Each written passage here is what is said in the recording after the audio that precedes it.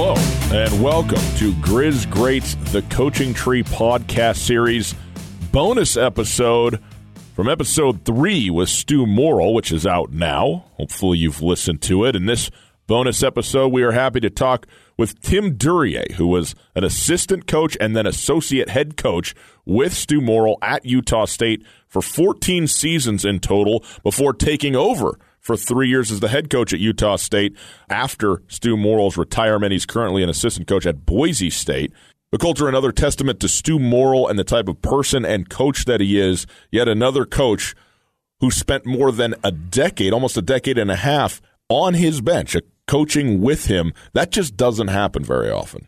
A testament to continuity, too. And the thing is that the guys that were Stu Morrill's assistants, Tim Duryea and Ray and Don Berlin, all those guys, then after the continuity, after the little family was sort of broken up, they all went on to have great success as well. But it's a unique situation, and I think that that's one of the reasons why Utah State had so much success, was nothing really changed. The names on the back of the jerseys changed, but their teams looked almost identical every year in terms of their discipline, their fundamentals, the way that they played, the way that they recruited. And I think all these guys deserve a fair amount of credit for that, because as you'll hear Coach Duryea say here, Stu Morrill really let his coaches coach, and everybody had their own definitive role, and I think that's why you saw such sustained success at Utah State. Well, it's pretty unique. You know, we think of coaches as there's some good coaches, and then maybe there's some mediocre coaches out there, but I also think that there's a lot of really good coaches who maybe just aren't in the right place or at the right time. Totally. And fit is such a crucial factor to this. And as you'll hear in our conversation with Coach Duryea, the fit of Stu Morrill at Utah State in Logan over that space of time, and then the fit of the assistant and associate coaches that Stu Morrill had and was able to retain, clearly was as good as it could possibly be. And that is, again, significantly responsible for the success they had, and also the responsibility of Stu Morrill to understand who he was, what type of guy he was as a coach, and a place like Logan, Utah, and Utah State, allowing him to be the best version of himself, as you're always telling me, as a head coach, and he certainly was that. Grizz Greats, the Coaching Tree, a podcast series, is brought to us by Blackfoot Communications. Coulter, in today's always-on world, your business demands a simpler approach to network security. I know you run an online business. Oh, man, under assault at all times. You have had it. Let's put it like this. You know the importance of security on your website for your business, and at all times. I mean, look, for any of us now, I think we're up to date on the significance of security, whether it's our own personal online security or certainly that of a business that you may be running. And every business at this point is an online business. No doubt. And if you have a website that has any sort of repetitive keywords or especially names, I mean, Skyline Sports, we read about people. Any name is going to then get attacked by cyber forces from across the globe. We've had so many different weird things that have happened to us, and you got to keep yourself protected. Blackfoot Communications can absolutely keep you protected in this ever-evolving technological world. Well, they sure can. Blackfoot Communications delivers state-of-the-art security solutions from perimeter to endpoint devices and remote data backup for businesses across the state of Montana. Ensure your company's network is online all the time. For more information, visit goblackfoot.com/business. That's goblackfoot.com/business. We appreciate Tim Duryea taking the time to talk to us about Coach Morrill and their time together. Please enjoy Grizz Greats, the Coaching Tree podcast, bonus episode with Tim Duryea. Tim, thanks so much for being with us. How are you? You bet. It's always a pleasure to talk about Coach Morrill. Well, you share that sentiment with a lot of people in terms of people who have appreciated and continue to speak so very highly of Coach Morrill in that time. And this is interesting because you were at Colorado State, and at the time that Stu Morrill came to Colorado State from Montana, you actually left at that time, so you didn't even connect till almost a decade after the fact. How did that kind of work out, that ships passing in the night?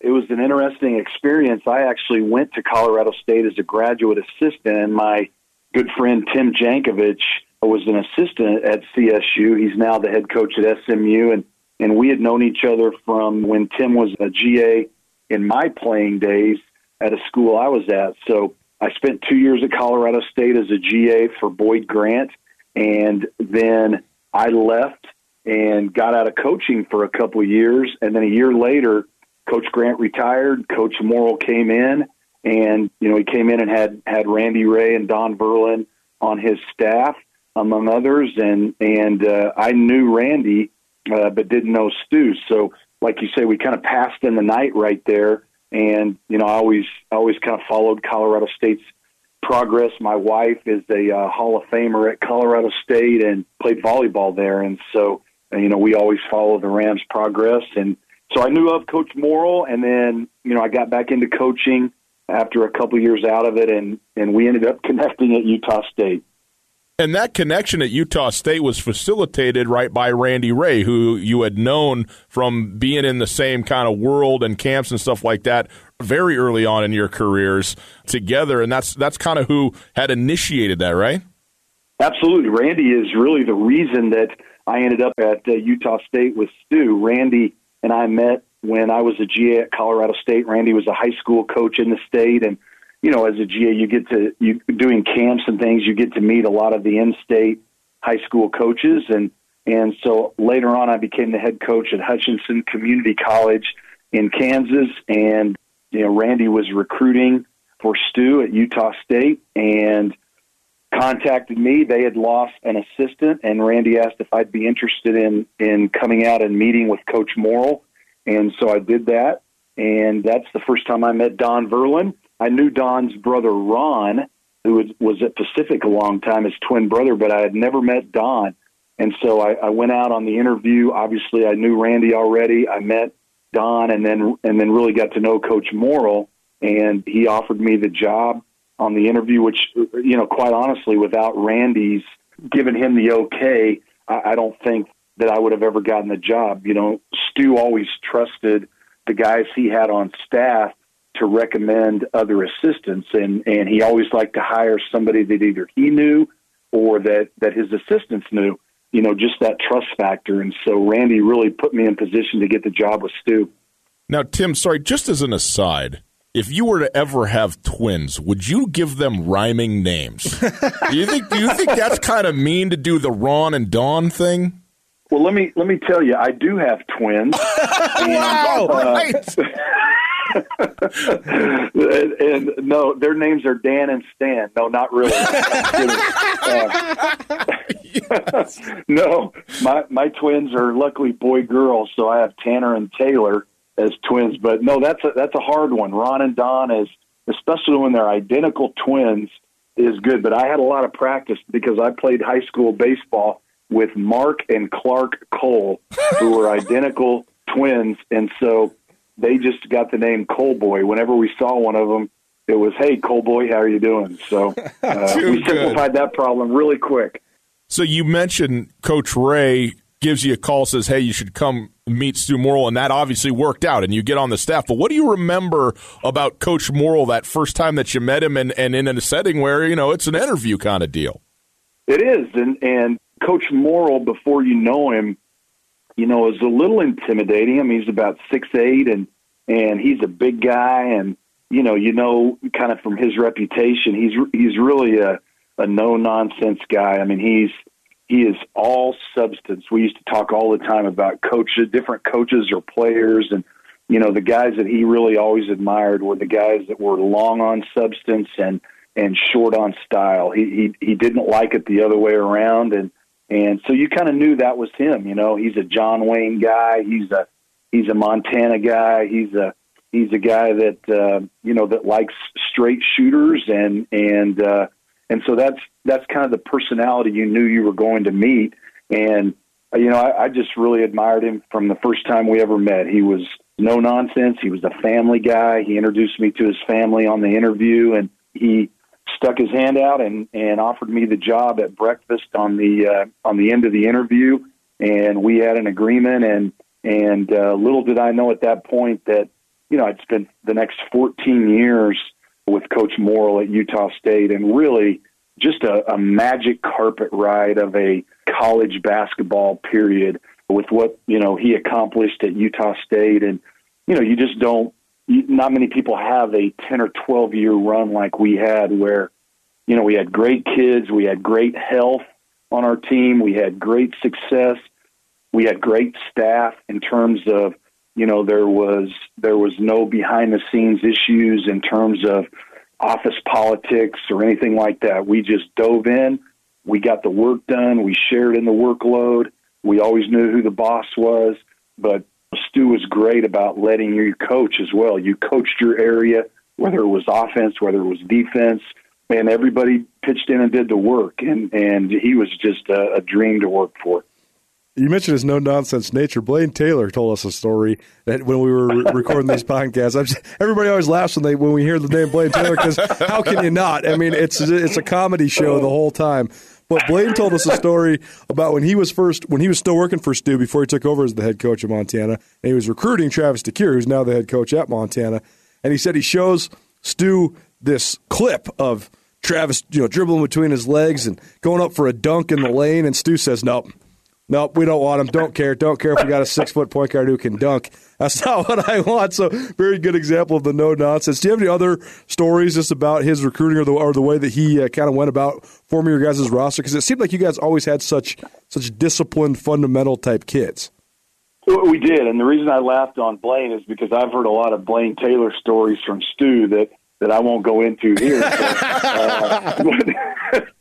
But no, Blaine is a great guy, and that is Stu in a nutshell. It's I don't care what the highlight plays are. What is he about?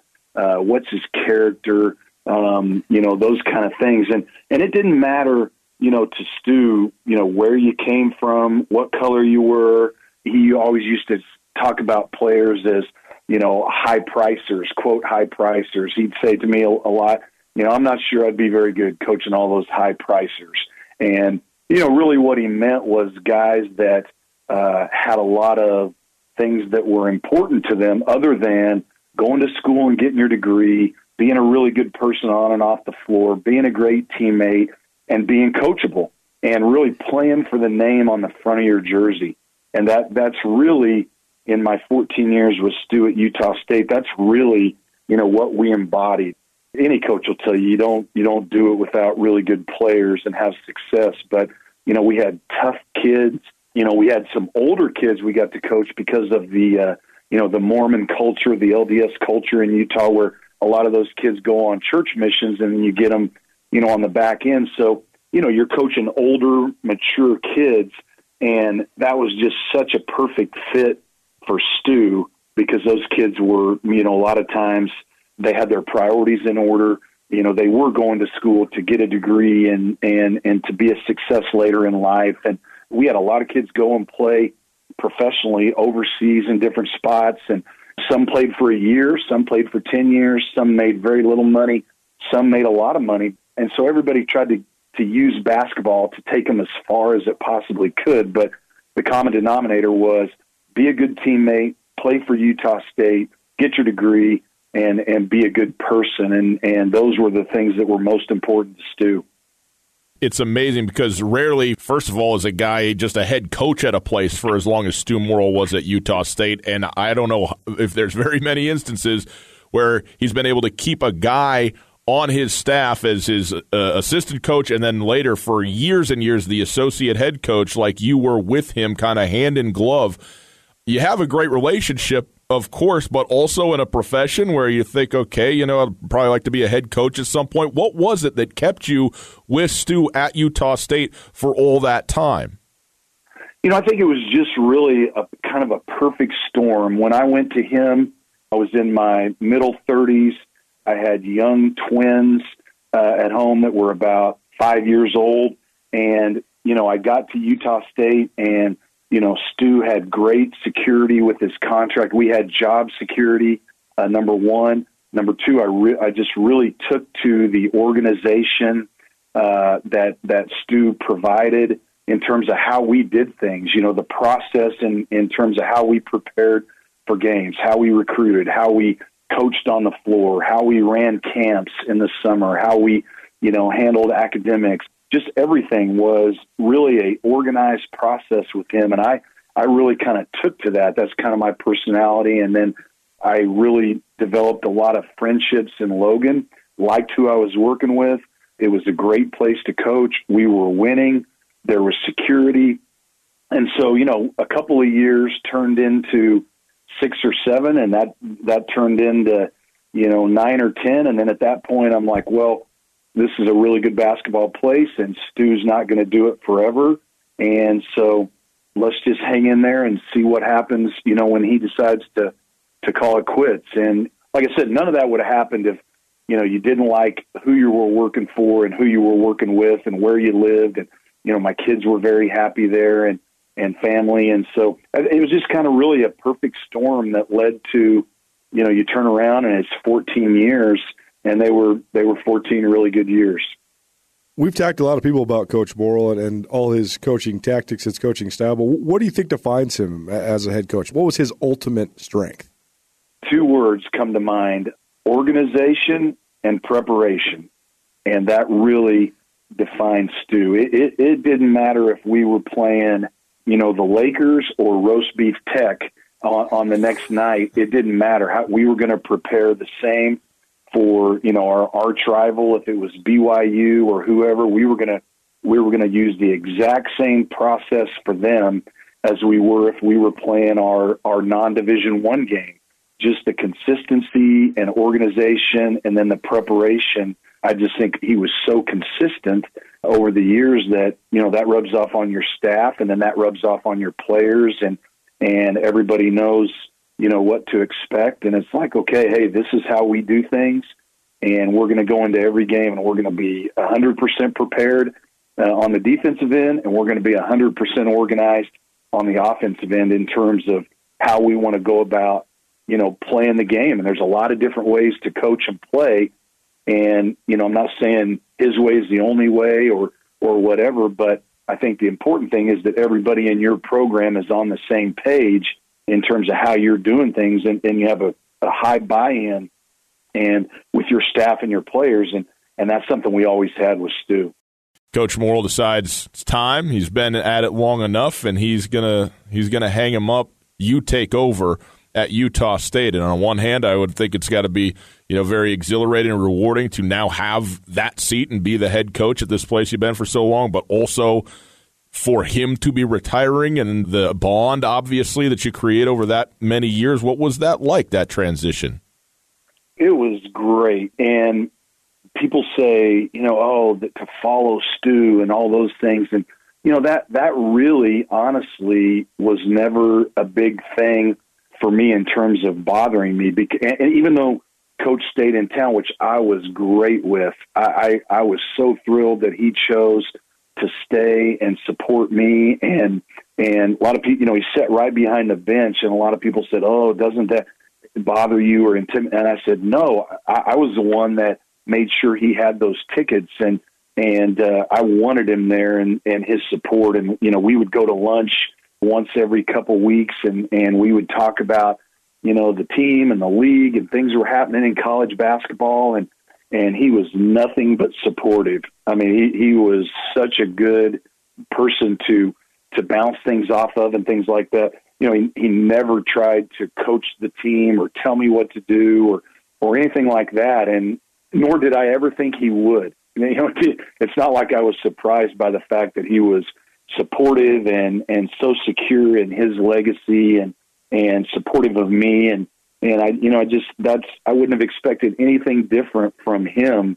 And so that was a special time for me to have him there, with me as I took over. And as I look back, like I said, it was a tremendous honor to work with him. And like I said, we had a 10 to 12 year run there that, a lot of people are never fortunate enough in this business to be able to go through in terms of the success that we had and, the friends we made and the staff and, Randy and Don and I still keep in touch to this day, as I do with Dave Rice and Chris Jones and Tarvis Felton and the assistants we had there.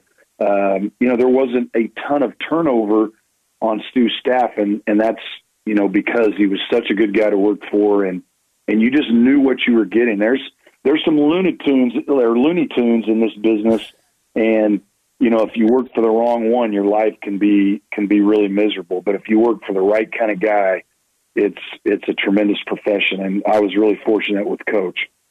Tim Duryea, thank you so much for joining us on the podcast and sharing stories with us today. Ryan Coulter, I sure appreciate the time and the opportunity to do that.